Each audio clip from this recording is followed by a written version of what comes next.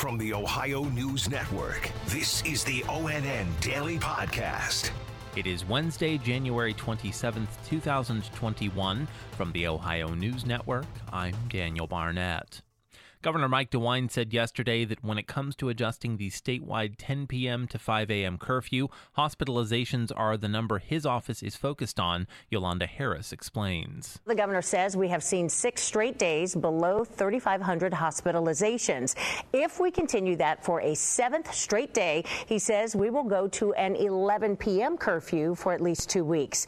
Then, if hospitalizations fall below 3,000 for 7 straight days, the curfew would move to midnight.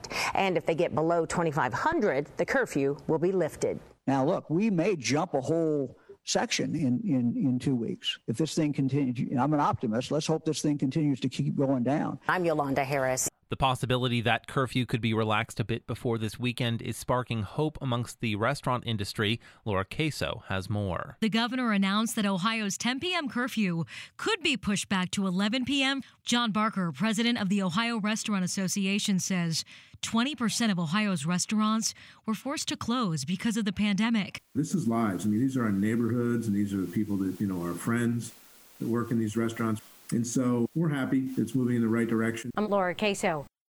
Ohio's school employees can begin getting their COVID-19 vaccines beginning February 1st, but not all school districts will get the vaccine at the same time. More from Kevin Landers. The governor said the ultimate plan is that anyone who works in a school in Ohio will have the opportunity to get their first shot in the month of February.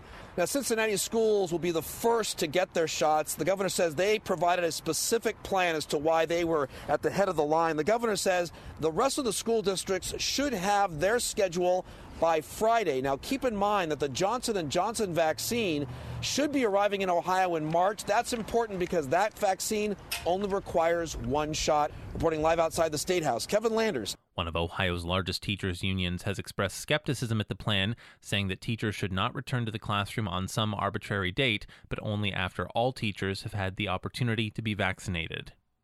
Ohio is likely to surpass 11,000 total deaths due to the coronavirus by this weekend. Dave James explains. Heading into today, the state health department put the number of Ohio deaths at 10,856. Michigan has more than 15,000 deaths, and Pennsylvania is approaching 21,000. Among the other neighboring states, Indiana has nearly 10,000 deaths, Kentucky about 3,500, and West Virginia is just below 2,000. Dave James, ONN News. A Northwest Ohio police officer who died in the line of duty was remembered by his community and laid to rest last night. More from Yolanda Harris. Toledo police officer Brandon Stalker was killed in the line of duty on January 18th. Now, he was doing a perimeter security search during a standoff when he was killed. Local law enforcement traveled north to take part in this private funeral service. Stalker was only 24 years old, and his former partner says he was one of a kind. A brother and just an absolute joy to be around. And that's the kind of person he was outside of work and at work. I know we helped a lot of people, and I just don't want people to forget that he was the man that everybody should strive to be. I'm Yolanda Harris. One of 6 men charged in an alleged plot to kidnap Michigan Governor Gretchen Whitmer has agreed to plead guilty. Ty Garbin reportedly entered the plea via a plea agreement in a Grand Rapids courtroom earlier today.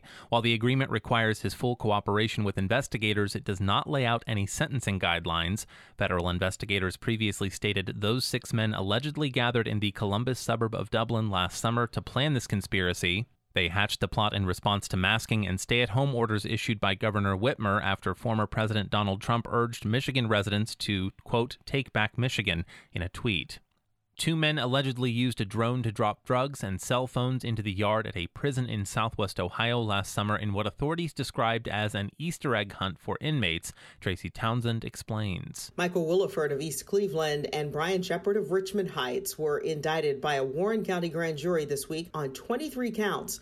Authorities say the 2 men used glue to cover the small drug packages with turf, then used a drone to transport the packages onto the grounds of the Warren Correctional Institution in July and August. Authorities won't say whether any inmates had obtained any of the packages before law enforcement intervened. Tracy Townsend, ONN News.